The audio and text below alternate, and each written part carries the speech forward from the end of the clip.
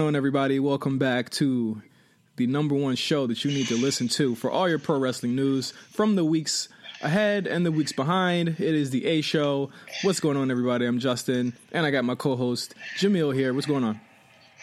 Mills is here. Listen, great week. Whoa. Are you sure you want to start the show off with, was it a great week in your life? Because not for wrestling. Great week. Listen, it's a great week to be a human being. I don't know. That's all I can say. Wrestling, it's yay, nay. I don't know. Give, take. I don't know. It's. We've had some good stuff. We've had some bad stuff. And then we've had all the stuff in between. But you know what? Fair enough.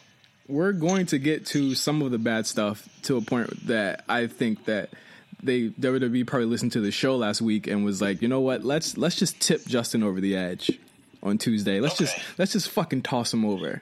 Fuck him. All right. Well, all right. I don't think it's that far, but then again, we're very different people. We're very different people in that there's like a threshold of tolerance that you have, and then there's a threshold of tolerance I don't know how you could watch this SmackDown episode this week, and we're going to get to the SmackDown episode. I don't know how you could not rate the SmackDown episode as one of the worst that they've done in a year.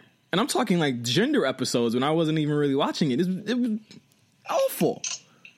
I was thinking during the show, I was like, it's like, are they on tour or something? Like, is half the roster on tour? Because no one is competing on this show.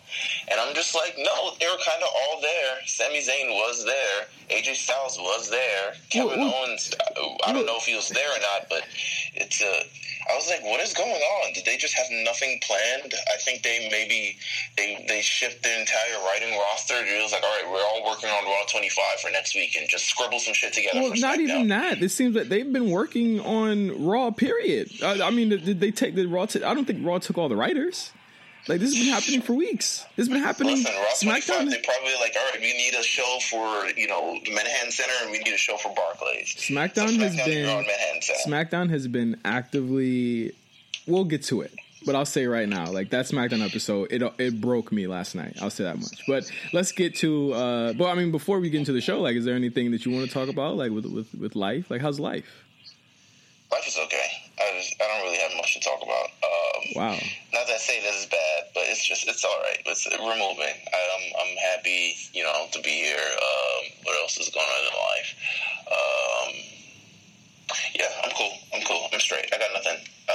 If there's any hot, spicy things, I'll let you know next week. Yeah, update the listeners. Update the A Show listeners on the banter. But before, actually not before, but let's get into it right now. But before I do that, actually, I want to remind everybody to go check out our RNC Radio playlist on Apple Music and Spotify. They're banging. They're banging. If you love new stuff, I feel like we're on the, we're cultivating a very new, fresh sound. I want to use all the terms. Cultivating. Yeah, I like that. Culture. We're curating all the hot buzzwords that you get when you're an influencer in the game. So we've created a great playlist. A lot of great minds went into this thing. If you love hip hop, and there's some R&B, and there's some even alternative things. There's a little bit of everything for you. So I would like if everyone to pretty much subscribe to RNC Radio on Spotify. Yes, you can't do that yet on Apple Music, but maybe we will soon. Who knows? I hope so. And as always, we have some awesome stuff coming up for you guys from the RNC Collective. A bunch of new shows that are coming. Of course, I also have my show with Josh Pease, RNC Radio, that is coming this week. God willing, Josh ran into some vehicular problems this week, so we might have to push it, but it is coming. So just be ready for that. But let's get into the wrestling news for the week. We have some news from the week, and we have some breaking news also. But the first thing I want to talk about is Paige. Last week it was reported that Paige was was basically told allegedly that she could no longer wrestle again, and that her in-ring career for the WWE at least is over. However, the WWE has actually not confirmed this. They haven't said anything. They have taken her out of the Royal Rumble as of Monday, and but she was still on the show, of course.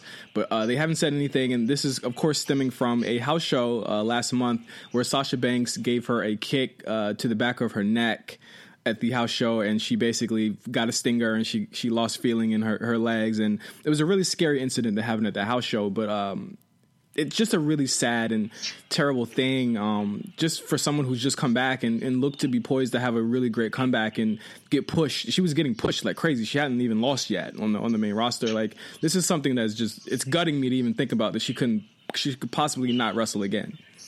It's I heard this story. A lot of people are saying it's over. I'm waiting for WWE synopsis because I feel like they're trying to undergo a few more tests to really see the legitimacy of it all. It may be something that's just temporary. They want to keep her out of the ring as a precaution until, they get some more tests back or something along those lines, which is why I believe we haven't heard anything yet. But it was, as you said, definitely a scary moment. I mean, I've watched the video on YouTube a couple times, and it's not that I'm getting pleasure out of it. It's more so that I've been showing it to people and also watching it multiple times.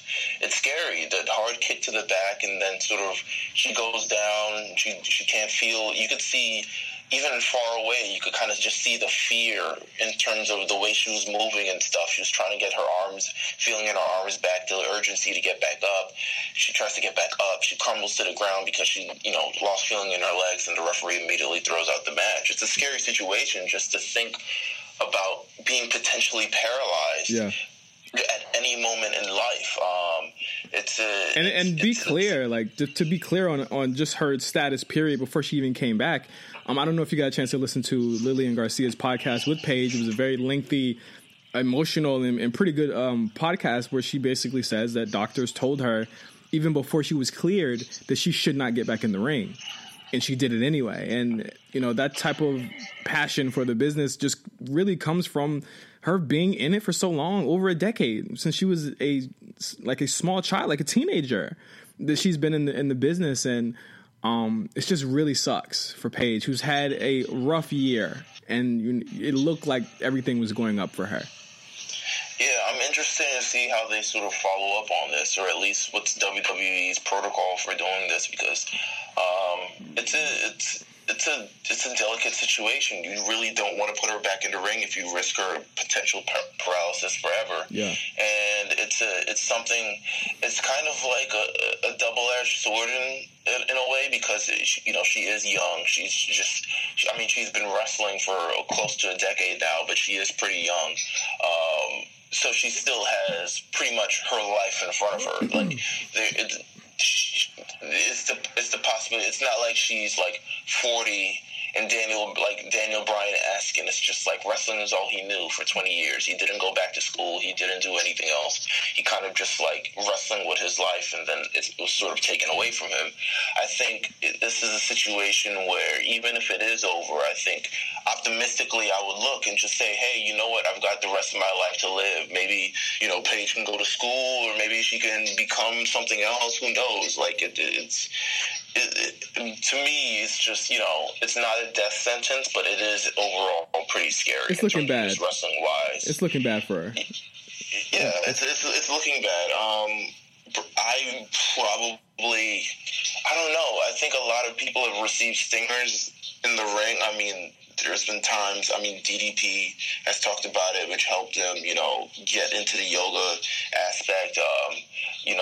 Edge multiple times. You read his book, Kurt Angle. A lot of people with these neck problems go through these stingers, and they, it shortens your career, or at least it brings it to sort of part-time basis where you're not going, as much as you are. And even Nikki Bella recently, I believe Nikki Bella. Yeah, last year. Going through a similar thing right before WrestleMania last year.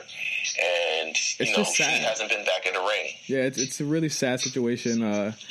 Even if it is over for Paige, a really storied and awesome career within the WWE alone. Not even counting her indie stuff. I mean, she was she came into the main roster and won the Divas Champion, the first woman to hold the NXT and the Divas Championship at the same time. Right. She was just an awesome performer. NXT Women's Champion. Yeah, first ever NXT Women's Champion. Well, how could I forget that? It just goes on, and she, had a rough patch a year and a half ago, but it looked like it was going up. Like, do you see, like, if she isn't able to come back, do you think she could become a on-screen commentator or a trainer or something like that? I don't know if I could see that immediately, but I could definitely see her still having an on-screen role. Similar to what she's doing with, Mandy Rose and Sonya Deville. I think she can still do that. I think she can possibly transition into one of those types. But the physicality is just, once you can't get physical, it's you're kind of at a dead end with things. I mean, you've had Daniel Bryan, be general manager of Raw, and everyone's still wondering, will he get back? It's a crazy situation. Okay, in the next part of No Holds Barred this week is the new NXT signings. Everyone was buzzing about this. They've been buzzing about it for weeks. It's been rumored for years, really, but it's finally true. The rumors were true, and I don't think anyone was surprised, but we are still happy for these performers. Candice LeRae, you may know her as Johnny Gargano's wife, and she was also in the Mae Young Classic last year. Ricochet, the high flyer from New Japan and PWG and Lucha Underground also, and War Machine of New Japan, ROH, and PWG fame are now, they've reported to NXT on Tuesday, and they have been confirmed as the new signings, and they had the big NXT indie guy roll out. How do you feel about these signings, Mills? I love it. It's a new, fresh, atmosphere. I think, it's just building upon the incredible roster that they already have in developmental. It's Ricochet, very notable, someone who I could have seen come into the WWE a couple of years ago. Candice LeRae, to me, is a no-brainer. Just someone who's smart in the ring, someone who has experience facing men, women, and I haven't seen much of War Machine, actually, so I'm not familiar with them. They're great. Their look is kind of off-putting to me because they just kind of like, not even gonna lie, they look like the Aryan biker guys that don't like black people. Not gonna lie, I'm just saying, like, their look has always been really off-putting to me, but I think these are, to me, the last, like, other than Kenny Omega, I think these need to be, like, the last indie guys that come on. I think WWE has them all now. Like, there's no one left. I think they're pretty solid. I think they should really continue to work with what they have. They've created a bunch of new stars over the last year just in-house. And, I think we could see a lot more of that. We see on NXT, the Street Profits are coming up. We see, not Oni Lorcan, but what's the big dude? Big bald dude. Lars Sullivan. Lars Sullivan coming into his own. I think we continue to hone in on these sort of in-house stars. I think we can do that now. Ricochet was really one of the last major, besides a few more. They could probably sign a few more, but I think we're getting to the point where, they have too many women. They have way too many women. Like, unless they're giving the women like a tag title or like a TV title, the developmental system has too many freaking women. And I love Candice LeRae. They're going to shoot her to the moon. I think that's obvious from the way that she was even introduced. They did the same thing with Asuka. They did the same thing with Ember Moon. They're going to do the same thing with another person we're going to talk about in a couple of minutes. But they're going to shoot Candice LeRae to the moon. But I don't want them to stunt the growth of the Abby Laths and the Bianca Belairs in the process. I think you get a lot of that in this. Not everybody can be a star, unfortunately, and I feel like it's just it sets a little bit up for disappointment because everyone's going to want their guy to win, but not everybody can fall in that sort of category. I think everyone wanted it for Apollo Crews. Everyone wanted it for, a lot of these indie stars. They got it. Sami Zayn. I mean, Sami Zayn is probably still coming. But, not everybody can be a star. So when you have that large volume of, independent talent who people are just like, oh, my God, he's a world champion anywhere. He may not be world champion realistically, but he may be a great, intercontinental champion or a great cruiserweight champion. So all I would say is, we're setting ourselves up for something. Yeah, I mean, Candice is going to be a star. I think War Machine kind of cancels out Heavy Machinery. So So I think they're going to get moved to the side. I'm tired of large guys with large beards. We've reached our quota with large guys with large beards. I get it. Come on. We don't have to do this anymore. Shave the beard. What I'm really interested in is Ricochet's ceiling. And I think I asked you this earlier this week. It's like, what is his ceiling realistically? And everyone kind of fits him into like mid-card U.S. title, IC title, and depending on how poppin' he is in NXT, he might skip 205 Live. I think it's possible that he will skip 205 Live. I don't think they see that in him. They would not have introduced him in this way if they did. I'll be clear. The only reason, remember, Tommy was introduced like this, but the only reason he's there is we all know why, is because he's injury prone. So if he stays out of that, then he'll be fine. I see NXT running him. I see him being NXT definitely running him. I think, but I think in terms of looking towards the main roster, even just on the NXT roster itself, Ricochet's super athletic and he's super talented and he's in the ring. But I feel like there's so many of that. There's so many super athletic, super high flyers who can dazzle, and we have so many of that in WWE. What really makes him stand out compared to those people? I think he's going to turn a corner. I think he has to turn a corner. He has to come up with a character, because I think that's the one thing he's been missing.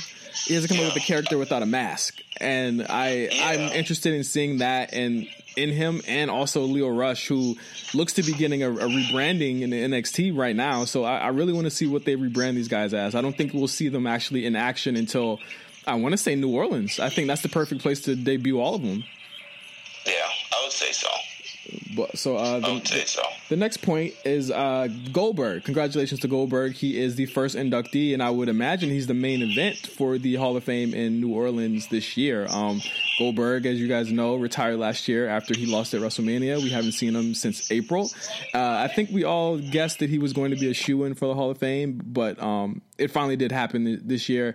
They announced it this week in Yahoo, I believe it was Yahoo Entertainment, and basically he's ready. He's primed to go. I can't think of a better person that fits the Hall of Fame mold or moniker than Goldberg. Multiple time WCW champion, Universal champion. He still gets a pop like no other. He might not have been the greatest in the ring, but I think his presence is unlike anybody that we've seen since maybe Stone Cold Steve Austin. I remember being a kid, and it used to be Goldberg or Steve Austin. And there are similarities aside, they couldn't be more different characters. I think Goldberg is still one of the most tremendous characters in wrestling history. So shout out to him. Congratulations to Goldberg. Hall of Famer. First ballot, whatever. He deserved it. Easily. You took all the words out of my mouth, so I have nothing else to add. I think what you summed up was pretty accurate in terms of the career of Bill Goldberg, what he's given to the company and given just to the industry, and being one of the most popular wrestlers of all time. Of all time. Yeah. He's not booked for Raw 25. He has been on Raw before, but I wish he was. But we'll get to Raw 25 in just 1 second. But we do have breaking news that literally just broke before we started recording the show. Ronda Rousey has signed with the WWE. This is alleged still. This is being reported by Pro Wrestling Stream, PW Stream. They have broken some stories in the past, so I won't completely say it's bullshit yet. But of course, WWE probably won't announce the signing until after Royal Rumble. But it finally happened. We've been guessing it, and finally, it's gonna happen. Ronda Rousey at WrestleMania. Yeah, to me, it's a better outcome than putting her in the Royal Rumble. Potentially. I don't know how much training she's had for the Royal Rumble, but it's a great signing. I think everyone sort of expected it. If it is true, I think we definitely won't get any inkling of it from the WWE. I think it'll be a major surprise going into the WrestleMania season. So, I'm looking forward to it. I'm really, really looking forward to it. Yeah, so the more, when we hear more about it, hopefully we might, if she shows up at Raw 25, it's going to tear the roof down. But hopefully we hear more about it next week. But for now, it's being reported that she has signed the contract for WWE. It's expected that she will debut at WrestleMania, but she may be at Royal Rumble. I really just think they should hold her off as long as possible. Make the fans wait. Let the women's the women's roster kind of fill out with the storylines going into WrestleMania. But I mean, if I had to guess, I think she's getting Asuka, not Charlotte. I would go with Charlotte, but then again, it's like, are we doing Ronda Rousey on SmackDown? Yeah, exactly. Which I don't think is much of a bigger draw. So, yeah, I mean, unless Charlotte somehow finds her way to Raw, and I could definitely see her going against Asuka. Not gonna happen. Not gonna happen. Let's talk about our deep dive topic for the week, and that is our favorite Raw moments. Of course, Raw 25 will be on Monday. We will be reporting on the show, of course, and we're gonna have another like packed show next week. So get ready, Meals. We're gonna have to cover Raw 25 and the Royal Rumble next week, or do our predictions. Do our predictions for the Royal Rumble. What is your favorite Raw moment? It's been 25 years. I'm 30 years old, so that it's been pretty much around since I was born. Right. And you're like, what, 27? I'm 27, turning 28 in about a month or so. Nobody cares. This isn't Tinder, motherfucker. Listen, all right. Well, okay. But what is your favorite Raw moment? I think Raw is just such a crazy show in general. I don't know if I can like pin it down to one fucking moment.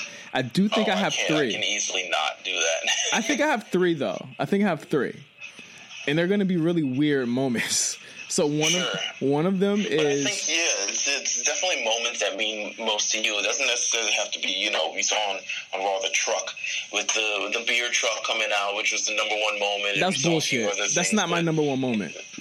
Yeah, let's talk about moments that mean a lot to us. What did you ever see the Raw where Razor Ramon was beat by a 1-2-3 Kid? No, because you weren't born. I started watching wrestling. No, I was born. I started watching wrestling maybe actively like 1998, 1999. I remember seeing Razor Ramon get beat. And he is like one of my favorite wrestlers as a child. When he got beat by a 1-2-3 Kid, that was the moment I was like hooked. I was like, this is it for me. It was something that where it was like Razor Ramon was such a, like, if I were to compare it to something, he would probably be to me the Roman Reigns getting beat by fucking, I don't even know, Heath Slater or some shit. Like, that's what that moment was back then. And I think Raw's, when it's good, it's capable of giving us moments like that. I think another really good moment, do you remember the debut of the Nexus on Raw? Yes. I watched that over the weekend. Wild moment. I remember watching that live and just being like, is this real? God, what is going on? Yeah, I thought it was a shoot. I was like, what the fuck is going on with this? Like, and these are the type of moments that are shocking that they do every so often. They do them, they far less often than not now. But I what's another fucking episode? The episode where Austin gets put on the cross. That was scary. I mean, and I didn't watch that live, but I literally watched that, had to be like 2 years ago. And even then, I found it kind of scary. I was just like, wow, this is kind of really demonic. It's some demonistic shit. And them trying to embalm Steve Austin, which I was like, okay, this is what we're doing. This is very, very wild. I think one of the first memories I have of Raw, and just being something thrilling and it being something like captivating, was the Black Wedding with Stephanie and Undertaker. Oh wow! Yeah, it was just one of those. It was one of those moments. I think it was, back in 1999, a lot of family television, a lot of family oriented. You have Boy Meets World, Seventh Heaven, all these type of stuff. So it essentially became this family thing in the WWE. And Undertaker, kidnapped Stephanie McMahon. Where to, Stephanie? Sorry. Yes. Stone Cold, while he hates Vince McMahon, can't, stand to see this, in peril, save Stephanie McMahon. It was just a lot. It was a lot of storyline. What a great fucking storyline, too. When Austin saves her, she hugs him, but he doesn't, like, hug her back. He holds his hand out. Right. It was a great character moment where it was like, Austin is still, he did a good deed, but he was conflicted as to whether to embrace the daughter of his biggest enemy. I love that moment. There's another one. All right, so it's a match and a moment. And it involves Undertaker again. Undertaker versus Jeff Hardy, ladder match. Awesome. WWE Championship of Raw, WWE Championship on Raw. Undertaker was undisputed champion. You know, he was on both brands defending thing, and I remember he had a triple threat match coming up with Kurt Angle and The Rock, and this match was kind of like, you know, it was on Raw. He could have lost the title, but it was really more Jeff Hardy trying to prove a point to The Undertaker. And just Jim Ross's commentary mixed in with it was a moment. It was the moment that possibly defined Jeff Hardy for the rest of his career. You know what else? You know, was another really crazy match that kind of like did that to me in my eyes too. Edge versus Ric Flair, TLC. Oh my God, I love that match. That match was fucking incredible. And not just for Ric Flair doing some wild fucking shit on those tables and ladders. Taking a superplex off a ladder. Insane. But it set Edge up as someone who was literally the most despicable fucking guy in the company, in the world. And I mean, he's done a lot of crazy shit. Remember he smacked John Cena's dad? Yeah. Oh, do I remember? Easily. It's a hard one too, and he bounces off the couch. I remember that picture perfectly. So many good moments. Let me see if I can think of any more. The mid 2000s, the late 2000s, a little bit shaky. It's kind of all blurry. Oh no! All you need to know about those is the Scott Steiner Triple H pose off. That's all you need to know. That's one of the greatest moments from mid 2000s WWE Raw. That's great. I love. I think it was. I love those type of promos that are just have these visceral reactions. And two promos I think off the top of my head is Shawn Michaels in Montreal. Yeah. And where he's going against Hulk Hogan, but he's playing heel for a month. He's put on the heel he's putting on the heel garb for about a month until he goes back to being a face. But he does that, and I can't think of The Rock in Toronto. The Rock returns to Toronto a year after WrestleMania 18, and the night after defeating Hulk Hogan at No Way Out, and it's just one of the best. I'm a Rock fan. I'm a Rock mark, so it's just something close to me. I don't get it. I don't get it. Something in recent years, we've had so many. I mean, talk about the moment where Shawn Michaels versus John Cena, 60 minutes. Or at least almost a damn hour. It was better than the Mania match, and I knew that Shawn probably wanted to make that a better match because he wasn't happy with how the match turned out. We got a DDT on the steps on that match, didn't we? Yeah, there's so much in that match. I mean, I think I have to rewatch it because I haven't seen it in such a long time. But I remember I used to watch it pretty regularly just because I remember just watching Raw, and it came on around the 10 o'clock hour, and it's just like it was just like, oh, we have the main event, Edge versus Randy Orton, and we never got to that match, which was insane to me. I was like, are we still getting to this match? But it just went a full 60 minutes, or at least close to 60 minutes, and I'm just like, wow, this is incredible. This is like a moment that created John Cena as we know him moving forward. And I mean, who can never forget when he got drafted to Raw? They went nuts that night. Oh yeah, that was a good moment too. It's too many. It's too many. Like it's 25 years of fucking of moments like that are crazy. Like how about Brian Pillman pulling a gun on Stone Cold Steve Austin, and then the screen goes off. When I was a kid, I was like, first off, why did Steve Austin have to whip the black guy's ass like that? He beat the shit out of him. He threw him in the kiddie pool. That you know what? Remember we had that episode a couple of months ago where we talked about Austin being one of the fucking best booked motherfuckers ever. He was also one of the most racist ones too. I'm gonna come back to that. All right, he teed the fuck off on that black dude. He didn't have to do him like he was hitting him for real. I can't pull back, son. Gotta lay it in. Mother, like or how about Kai and Tai trying to chop off Val Venus's dick? Listen, I remember watching that as well, and it just felt very South Parky. I was just like, wow, this is kind of like South Park. Speaking, I mean, Katie Vick is South Parkish. That happened on Raw too. That's mid 2000s. Katie Vick, Kane unmasking, and then the weeks following, kind of like that Summer of Kane. Yeah. It was just very uncomfortable, to be honest with you. It was just I was actually locked in, because the moment he tombstoned, Linda McMahon onto the stage, and then he lit Jim Ross on fire. I can't believe he had a full Summer of Kane. It was the Summer of Kane. Didn't he shock Shane's balls that year too? He shocked Shane's balls that year. It was a good year. It was a good year for balls, bro. It was a good year for balls.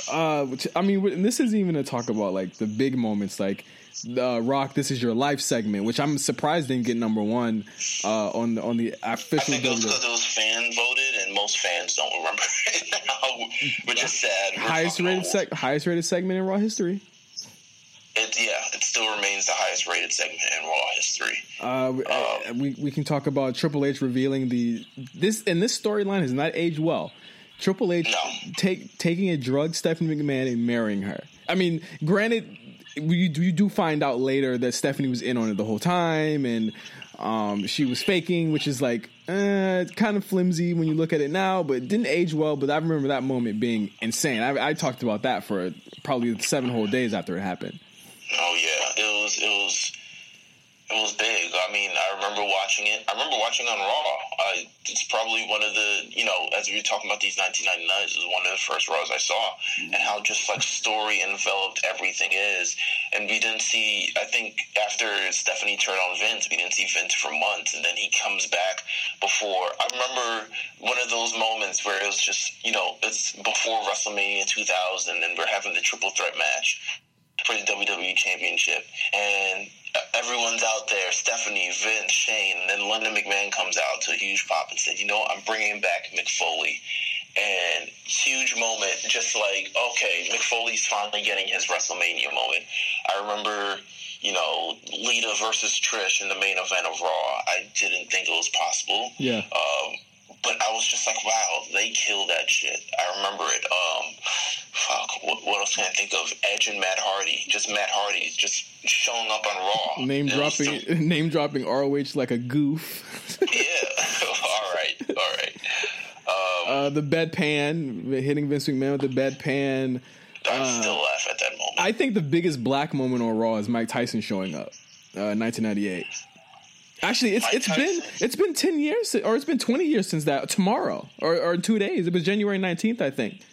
Oh my God! Yeah, wow. It's been 20 years since he showed up, and Steve Austin put up the middle fingers, and Mike Tyson's like, "Oh, you gonna flick me off?" Like he does this thing with his hands, and he pushes. One of the biggest moments to me, like even my mom was excited for that shit, like that, and she doesn't even fuck with wrestling. Oh my God! I remember I used to watch wrestling at my neighbor's house, and just everyone would get into it. I don't know, SmackDown and Raw. It was just insane. I'm trying to think of what's a recent moment. The Shield breakup. The Shield breakup. I think that's the biggest moment. I think that might be maybe second or third, if you want to keep it 100, like second or third of the top moments of the 2010s to me. Yeah, Shield breaking up. Fuck. Brock Lesnar coming back on the night after Mania in 2012. That was huge. He got a Stone Cold pop that night, and we knew he was coming that night, and we still popped. Huge. We still popped like a bunch of fucking idiots, bro. Because they set it up. Because they set it up perfectly. It was just very calm before the storm. Yeah. John Cena cutting this promo. He just lost to The Rock. He's cutting this promo, and it's this calm before the storm, and like everyone knows it's coming, and it's like there it is, and then boom, it shows up. Damn! There's so many moments from Raw. These are just a couple. Oh, actually, no. Festival of Friendship. I'll say that's in the top 5. Festival of Friendship was really, really good. Really done well. What else can I say? There's a lot of good moments. We've named off like 30, but I remain really excited for Raw 25 next week. I have no clue what the show is going to be like. As the go home show then we'll just get right into Raw from this week. right now. But as it go home for the Raw 25, it left you with no idea as to what is going to actually happen next week, other than the matches announced, which is Roman Reigns and The Miz for the Intercontinental title. But other than that, we have no clue. But it's going to be a big night. Trish Stratus is going to be there. Chris Jericho is going to be there, and a lot of other people are going to be there. Yeah, he's doing it up. He's the best wrestler. He's an indie cat who just knows how to get his business done, and no contracts, no rules, nothing. Chris Jericho goes wherever he wants to go, except TNA. But let's get into Raw, which I thought was Raw was a great show. Really not great, but it was a really good show. That was kind of bookended and started with Braun Strowman going on a fucking rampage for the first hour of the show. I loved it. Kurt Angle came out, and of course last week he had the grappling hook thing.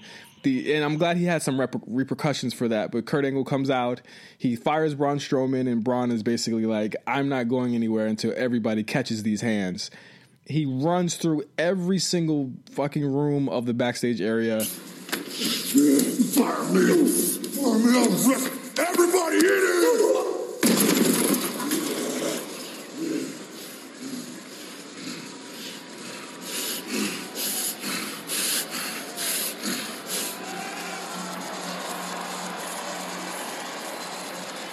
I'm not finished yet. I'm not leaving till everybody gets these hands. Beats the fuck out of security, beats the shit out of producers, chokeslams Kurt Hawkins to a table for no reason, and tries to fuck up the production truck, tries to lift the production. Like, he topped himself from last week. And it's like they find these ways for Braun to top himself every week to a point where it's almost cartoonish, but it works because Braun is a cartoon. They're giving him all the toys to make it work. It's similar. We talk about the beer truck with Stone Cold Steve Austin and the Zamboni and all this stuff. They're giving him all the tools to work, and it makes me think they're setting him up for a very big match at WrestleMania. I mean, they at least have to. There's no Andre the Giant Memorial Battle Royal. There's no secondary title match. He has to be in a huge match. Braun Strowman is a larger-than-life star. You talk about Vince McMahon loving larger-than-life athletes all the time. He is the one. He is WWE's unicorn. When you talk about Giannis and NBA and Kristaps Porzingis, he is that to the WWE. He is incredible from top to bottom. He can do anything. He comes off anything sort of strong. He makes every segment feel important now. He's just killing it. He's the superstar of the year thus far in the first 18 days of Raw. The first 2 weeks of Raw. Let's chill out here, guy. I agree, though. I agree that he is the one bit And we've seen so many big men like him come and go, like Khali and Kozlov and shit like that. Like, we've seen this before, but not to this level. I will say this right now. Let's just get it out of the way. Now, he did get rehired by Stephanie McMahon, which to me is another kernel for storyline. I think they're breadcrumbing us with the storyline as far as Braun goes. He did get reinstated at the end of the show. In the three-way match between he, Brock Lesnar, and Kane is still on. I do not, and I still remain adamant about this. He does not need a belt. He does not need the Universal title. Maybe he can get one run, but I feel as though Braun Strowman getting a belt it exposes him. He's going to be forced to be.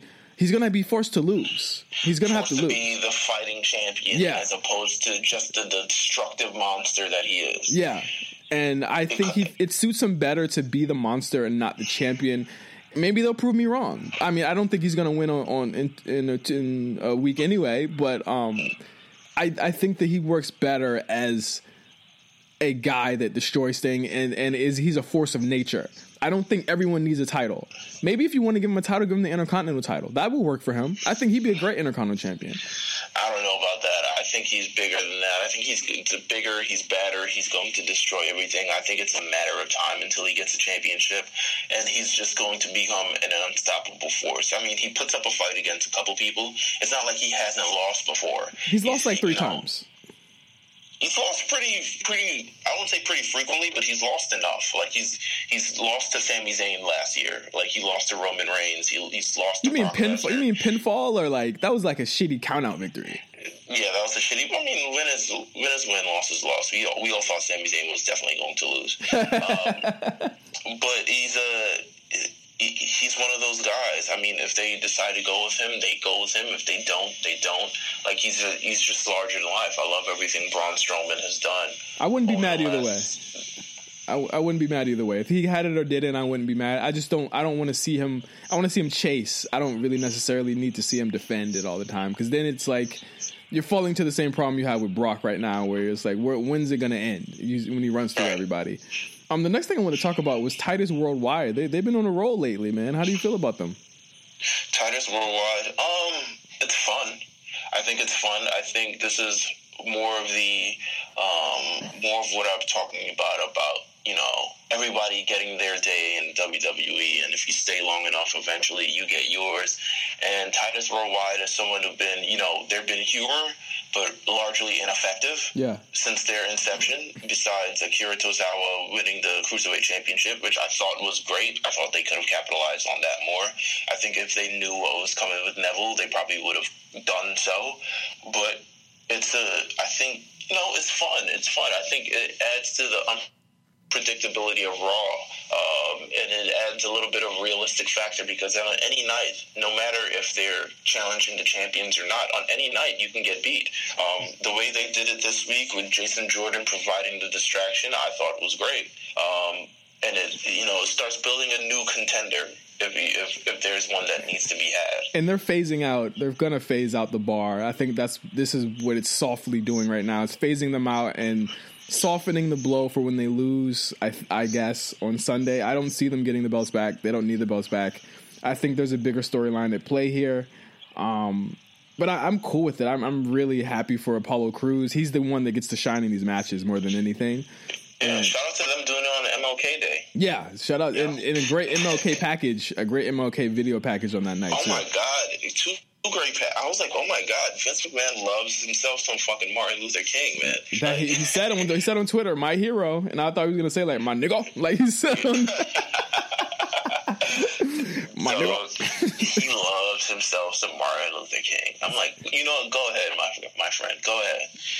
I'm all with it. There was a surprising lack of Roman Reigns on Raw this week.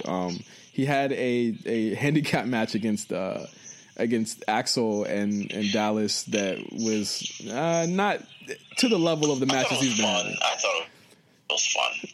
It was a surprising night off for him. He was barely on the show. Yeah, didn't really I thought have it was fun in terms of just being like a handicap match. That was like, we've seen handicap matches lately, and we even see one at the Royal Rumble where it's been kind of like, albeit competitive, just more so one-sided. This was kind of fun. But in the end, he does what Roman Reigns does, which is punch, spear, and it's over. Yep. It was a light match. I'm wondering where they're going with Roman. I think I do predict that he will lose the title next week.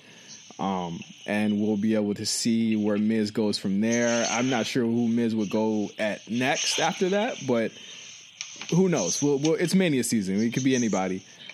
The next point, you saw the Seth Rollins and Finn Balor match. I thought it was a great match. I think that the finish of the match left you wanting more, and I think it's going to continue in some capacity soon. If anyone didn't see it, Seth Rollins and Finn Balor had a rematch. This has been like a year, almost 2 years in the making of their Universal title match without the belt this time, from SummerSlam 2016, correct? Yeah. And it was a pretty good match. I think these two, as opponents, work really well because their movesets are so similar. So they actually bounce off of each other so well. The finish saw Jason Jordan. A whole bunch of shit happened. It wasn't a clean win, in the least bit. Seth Rollins, of course, won, but Jason Jordan tripped up Finn Balor after the basically interference of the bar from earlier in the night, and then he tripped up Finn Balor, which led Seth Rollins to bring back the blackout curb stomp kick to defeat Finn Balor in a really surprise. I think that was the biggest and most talked about thing next to Braun Strowman on Raw, was that he brought that move back. But I liked this match a lot. I gave it like 3.5 stars. I really liked it. I really love that match. was a good main event for Raw. Raw was really well paced. I would say that it was really well paced throughout the night. It was just a great match overall. Really back and forth. Man, that curb stomp. I remember I saw the trip. I saw Finn Balor down, and then I saw sort of, Seth Rollins size him up. And in my mind, just for a brief second, I was like, is he going to do it? Is he actually going to do it? And then when he did it, I probably lost my mind internally.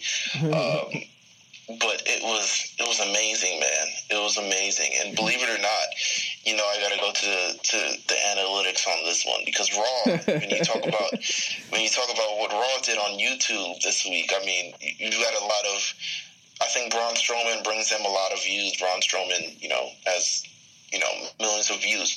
The most viewed thing was Seth Rollins returning with that curb stomp. And they said Seth Rollins resurrects a familiar finishing move against Finn Balor. Nearly 2 million views since it happened on Monday. What do you think because if you remember correctly, they stopped him from doing the curb stomp shortly after he won the belt. The actual the WWE title 2 or 3 years ago. And now he's bringing it back. What do you think the reasoning is for him bringing the curb stomp back? They were like, initially when they banned it, they was like, oh, they don't want kids doing it. And I guess somewhere along the lines, they were like, fuck them kids. And they sort of brought it back. I think it's necessary. I think it works. It's just, I feel like nothing else sort of, I think Vince probably hated that ripcord knee. Because I hate it. I hate that move. He didn't do it right. He hated it. He didn't do it good. He didn't do it well enough. Like, don't do a move from someone else if you don't do it well. Yeah, I feel like he hated it. I feel like it was something that it was like, I hate it. Like, God damn it. And it's just like, it was like, well, I can't use the pedigree anymore because I'm not aligned with Triple H anymore. So what can I use? Can I just use the curb stomp? He's like, all right, fine. You feel like he finessed his way in? Like he was just like, I can't use this, so I gotta do it. Come on. He's been asking for probably 2 years, and he's just like, fine. God, use a damn curb stomp. Shout out to Bruce Pritchard. You have a Vince McMahon impersonation that is almost on par with his. I need a goddamn pal. I need a goddamn pal for the goddamn pal. My imitation is literally me imitating Bruce, imitating Vince McMahon. So that's essentially what it is, and that's probably because when you listen to 4-hour podcasts on a weekly basis, you pick it up of him doing that. You pick it up easily. One note I do want to talk about with Finn Balor. They did have an interesting moment at the end of Raw where it showed him getting picked up by the club, and he looks like dazed, and he's kind of looking at the crowd like. I'm not sure if it was selling. I'm not sure if they were, and I know that they were doing this for a reason. This is clearly foreshadowing something. I've been calling for it for a while, but I think we might see a turn. I really don't want him to turn because there aren't a lot of faces on Raw right now, but I think Finn kind of needs the turn because I don't think Seth is going to turn. I don't, and a lot of people thought this Seth. A lot of people thought that Seth was turning because of the finish on Monday, but I was like, I don't think Seth knew that Jason had did that. No. I think he was just reacting. I think with Finn Balor, we see him as a face, and he gets sort of pigeonholed into these, these unique feuds or just these these matches that don't really serve a purpose longer. I think with turning a heel, he maybe finds a purpose or finds a role on Raw. Yeah. Like an actual solid, consistent role on Raw, as opposed to just being that guy who's just, out and about and around and just having these great matches and having these one-off feuds from month to month, and maybe 1 month he has a feud, maybe 1 month he doesn't. I think it establishes him as a fixture on Raw. But even if he doesn't turn, I think, it's like what you said earlier, and we talked about this, with the amount of injuries on Raw, his stock sort of goes up a bit. With Joe gone, and potentially with Ambrose gone, they need someone right now. So I get it. I think It's the same way that Punk and Hardy kind of came up too, where it's like these people went down and it made room for these guys to get bigger spots. So we'll see what they do with Finn. I really do not want to talk about this episode of SmackDown. I've been trying to hold off on this for as long as possible. I think this is the worst episode of SmackDown in about a year. I think, we don't have to go through too much. I know there was nothing on this episode of SmackDown. There was nothing on it. There were 4 matches, I think, or 6 matches. I want to say 5 or 6 matches. Probably about. I want to say maybe 4 or 5. Like 5 matches. There was, and basically, and we're going to talk about this too. The U.S. title tournament is over, and I know last week we said it was going to end at the Royal Rumble. And then WWE kind of secretly said it was going to end next week on SmackDown on Monday. Then on last night's episode of SmackDown, they ended the tournament that night. I want to say it makes no sense. To me, it reeks of last minute writing, by the way. Let me just 100%. To me, this wasn't a bad episode of SmackDown. It just had nothing going for it. I don't think it was terrible. I don't think none of the decisions were like, what the hell is going on? Like, I don't think that. I just think it was really just a ineffective sort of show that didn't have much going for it. I think I don't know what they had planned for it, but they had no sort of major matches. I think it was focused on the U.S. title tournament. And maybe they'll go. You had no Sami Zayn. You had no Kevin Owens. You had no Shinsuke Nakamura. You had no AJ Styles. You had no Baron Corbin. You had no Randy Orton. You had no Fashion Files or Fashion Police. You had no Rusev and Aiden English. You had no Usos. Yeah. You had none of the women. There was no Usos. Oh my God. They were on the show, but they were on the show. This was a show that was highlighted by 2 Jinder Mahal matches that both equaled a time of over 30 minutes in total. One of the matches against Xavier Woods opened the show, in which I would have liked that as the closing. Like, I don't know. I just felt like that was a match that could have, if Xavier Woods was on the other side of the bracket and went the distance, it could have been something cool. But I don't know. It was the first match. Instead, we got Jinder on offense for 90% of it with a chin lock, the boot, the knee, and the Colossus, and the cheating move. And that's it. That's the only thing he has. And then, that led to pretty uninspiring also Bobby Roode and what's his face? Mojo Rawley, who's losing 3 weeks into his heel turn. Great. I mean, you got to lose, baby. Come on. He expected to win? What? I don't expect him to win. I don't expect him to. I didn't expect them to pin him. Expected to beat anybody not named Zach. Come on, Mills. Don't be obtuse. There are ways for him to lose without him actually getting pinned. That's true, but he's a B+ player, baby. Come on, he's Mojo Rawley. I like him as a heel. I'm enjoying his heel turn. I enjoy Mojo Rawley being the most human person on a wrestling show. That's what I enjoy. And they stole his gimmick on this show too. Who stole it? Everyone stole the gimmick. The camera, the cell phone promos. Oh, yeah. God, they stole his gimmick. All of it was terrible. I don't know if people thought I was just targeting the women, but the men's were terrible as well. Like, it was just... I don't want to see that on a wrestling show. Give me actual production. Give me a promo. Give me 8 guys in a ring all declaring they're going to win the Royal Rumble. Let's unpack this. Let's unpack this a little bit. Instead of putting all of the women on the show, or giving them the insert, the in-window promos that they do when you're coming out to the ring, they'll give you the insert promos.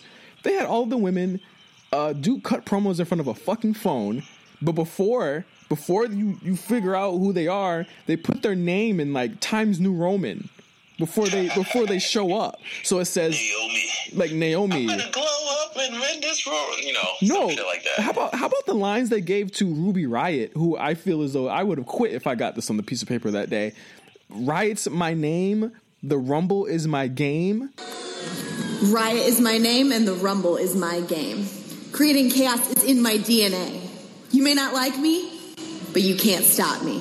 WrestleMania, here I come. R.I.P. her career, bro. I have no clue what the fuck they're doing with these women that just got called up. Sarah Logan's promo. Sarah Logan looked like she got slapped in the face with some flour, for one. As a raccoon, very raccoon-esque. Awful. I don't know. You know what? There hasn't been a solid storyline for the women for months, considering just last month we went back to Natty and Charlotte, and then this month we're just getting the Royal Rumble without a championship match. So I think they're all focusing on that, but I'd like to see what they move in post, post the Royal Rumble and see what can we get something going on. I mean, it just feels like the same women on the show every week, and it kind of is. I mean, you got a 6-woman tag between the Riot Squad and Naomi, Charlotte, and Becky. But I mean, it didn't inspire like these fucking. Those weren't even the only selfie promos. I think the only one that I actually did like was Shinsuke's, because it was like 2 seconds long. Yeah, Shinsuke. I don't know. I didn't agree with it. I was just like, these kind of stink. Awful, just awful. And after Mojo Rawley and also, did you notice that they haven't been showing the Fashion Files on air anymore? They show a clip. Yeah, I realized that, but I really don't watch it if it's not on TV. Yeah. So I'm not gonna go out my way to watch Fashion Files. Like, come on, you gotta show it on TV. This is what made them stars. You're literally cutting their legs off. You're literally saying, "Hey, we had this very popular tag team on SmackDown a year ago, and now we don't have time for them. So watch this online." Oh, I gotta find them online to get my jokes in. It's not the same. It's not the same as being in front of a live audience and watching this thing. R.I.P. to them. I think it's over. I think I think that's also no Bludgeon Brothers on the show either. No Ascension.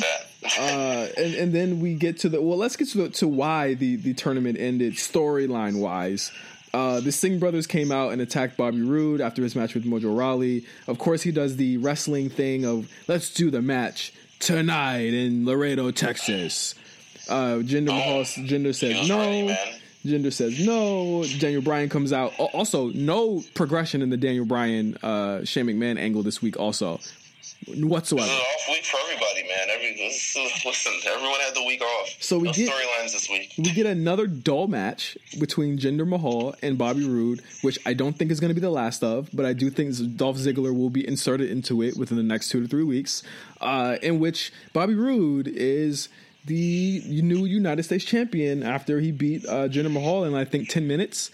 Not a spectacular main event, but I thought it was better than every other match on the show. I think Bobby did a pretty good job. I like the counter. It was a pretty the counter to end the match. I thought it was pretty creative. The Colossus into the glorious DDT. I felt nothing. I don't think the crowd did either for Bobby winning the U.S. title. Anything either. I think if you were gonna do this month, why the fuck did you do that last month at Clash of Champions? I don't know. If you were going to get to this, still champion. You could have just had Bobby win the match. I think this makes it more exciting, and it gets it off of Baron Corbin without totally ruining Baron Corbin. I don't know, but it kind of did. Who knows? Whatever. It's like it is what it is now. I'm not completely mad at it because I didn't like Baron Corbin as champion. Bobby Roode, I'm not sure how I'm going to feel about it because I really don't care for Bobby Roode. But I have my fantasy booking of Shawn Michaels. Dolph Ziggler. Sorry, Dolph Ziggler returning from losing his smile and saying, "You know what? I am the actual United States champion. No one has beaten me. I am the legitimate United States champion." But that puts that gives us more Bobby Roode, Dolph Ziggler matches. And then they settle this in a monumental ladder match at WrestleMania, a la HBK Razor. So what is? Well, and listen, poor Jinder Mahal. I don't think this is going to happen. By the way, poor. That's why I just skipped right over it. I call that hashtag Meals booking.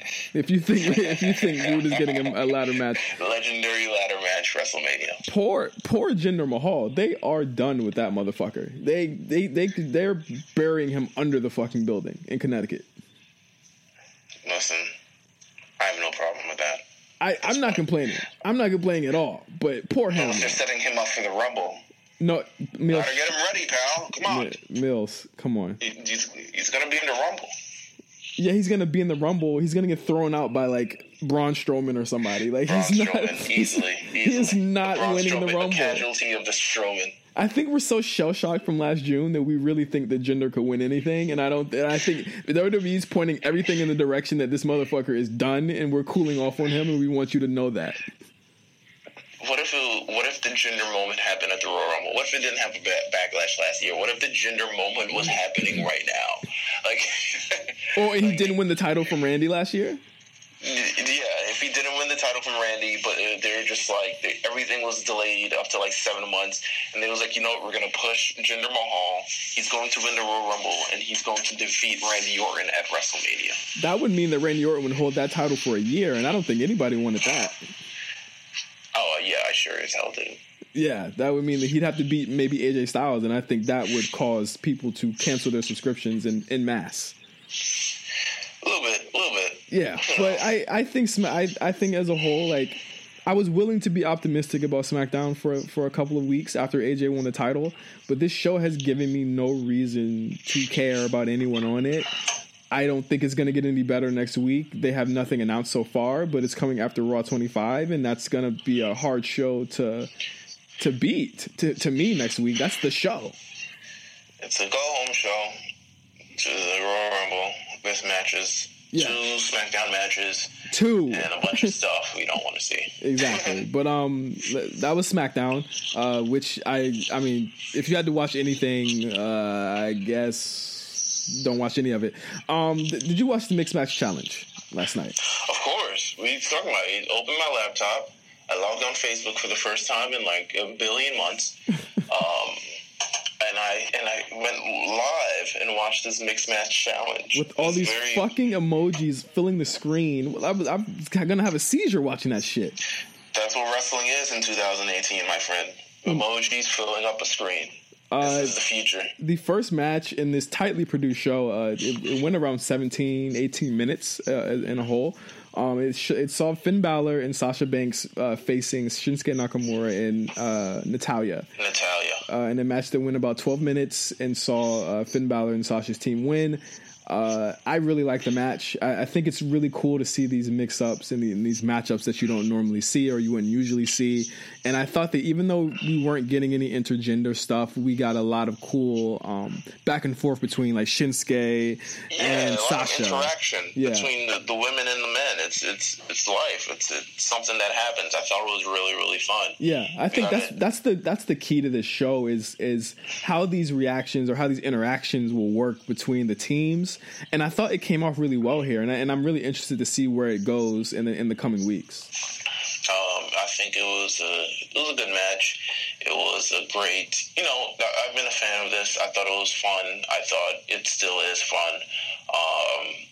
I don't know if every week I'm going to be racing to Facebook to watch it. I mean, but I don't know. I may. Who knows? For the first week, they made a pretty compelling match that everyone wants to see because obviously you want to see Finn and Shinsuke go at it. But I don't know if next week I'll be watching that match. Yeah, next week, Nia and Apollo versus, I don't even remember. It's Asuka and Miz next week. Asuka and Miz. Yes. All right, yeah, I'm locked in. All right. Yeah, it's Asuka and Miz. I don't know if I'll watch. I mean, you do think, it for the Rescue Dogs, my friend. That's what the Miz and Asuka are fighting for, Rescue Dogs. Their charity is fucked. Because if you didn't pick Connor's Cure, or fucking Susan G. Komen, you're fucked. You're fucked. Or you didn't, this is what we've had. People are gambling on, charities to see who's going to win this thing. One thing I do. It's kind of like the underlying theme of it all. It's like literally there are charities battling out for $100,000. No one realizes that. Like all these charities need fucking money. Like why are we fighting for just one? Yeah. Are we bringing awareness to one? Is there somewhere at least WWE can be like, listen, they lost. Here's a free number where you can text $5 to the Rescue Dogs or for the boys and girls, or Yele Haiti, Yele Haiti too. Yele Haiti or something. Come on, It's like something, like, give them something. Jesus Christ. They're going home as losers. I do not want the Rescue Dogs to lose next week. There is a chance that if Asuka and Miz do lose, highly unlikely, that they will be voted back in. And I want to say it's 12 weeks. I think week 8, one of the teams can get voted back in by the fans. One thing I did want to note, this show hit around, I want to say 130,000 views on the first week. I'm not sure what view count they're looking for. Like, I don't know if 100,000 is a stellar number for Facebook. Yeah, that's what I was thinking too. I think there's a lot of not excuses, but there's a lot of points you can make as to why it did that much, namely it being on Facebook. But for the first week, that can't be super like exciting or super promising. But I do think that as the show goes on, I would hope that as the matchups get more exciting in the second and third rounds, that it will garner more viewers. But 130 is kind of on the low end of maybe what they were expecting for a heavily, like, this show has been promoted for the last like 4 weeks on WWE programming. So shout out to the unfortunate people who now have an extra half an hour to sit through and then have to sit through 205 Live as well. Yeah, which got like a 20-minute version, a bridge version of 205 this week, where Goldberg... Oh, really? It's only 20? Yeah, it was only 20 minutes, where Goldust beat some cruiserweights, and he's not even 205 pounds. So that gives you the state of 205 Live right now. Listen, Goldust loves, just to hang out with his pals. I don't know. Yeah. And actually, that's it for everything this week, I believe. So, do you have a match of the week, Neil? Match of the week. I want to go back to a Royal Rumble. Okay. Actually, no. Fuck that. We'll do that next week. We'll do that next 25. week. Yeah, we'll do that next week. We'll do Royal Rumble next week. Raw, I want to say, gosh, go back to the Undertaker and Jeff Hardy match. It is magical. It is everything. I'm going to watch it after. I may not. Who knows? Sometimes I say that, and then I don't. And then, like last week, I said I was going to go watch NXT. I haven't seen last week's NXT. But I'm going to watch it sometime when I get the free time. But, gosh, go back to the Jeff Hardy and Undertaker match. It's so magical. I'm surprised they left it out of the top 100 moments unless I missed it somehow. But it might have been in there. I don't know. But it's a really, really, really good story, good match, thrilling, all the cool stuff. What about you? CM Punk, John Cena on Raw. The 2014? Yep, one of the best matches of all time. One of the winning number one contender, and the winner goes to WrestleMania to face The Rock? Yep. That was a good match. It's a great match. And if you don't want to watch that, watch more on a more problematic note. Go watch Chris Benoit versus Randy Orton the night after SummerSlam 2004. Watch that at your own discretion. Yeah, watch it at your own discretion. But I mean, Chris Benoit loses, so I mean, that should tell you, that should make you feel good. But yeah, that's been the show for this week. As you already know, we will be back next week with all of the rundown on Raw 25. And we'll also have a Royal Rumble prediction show. It's going to be a pretty stacked show next week, so strap in. I'm ready for Rumble. It's my favorite time of the year. I think Mills can concur with me on that as well. Super excited about it. So until next week, guys, thanks for listening to the A Show with us, and stay tuned to RNC Radio. We have more shows coming for you guys. Make sure you check out those RNC playlists on Apple Music and Spotify, and follow us on Twitter at OGJohnny5 and at Mills TV. That is MEELZ TV. Until next time, thank you, Mills, for being on the show with me this week. It's a great night. I don't know. I'm so dumbfounded. I'm sorry. I've been watching, this Jeff Hardy thing on mute. Oh my God! Get the hell out of here. Until next time. Happy Rusev Day, everybody. All right, peace.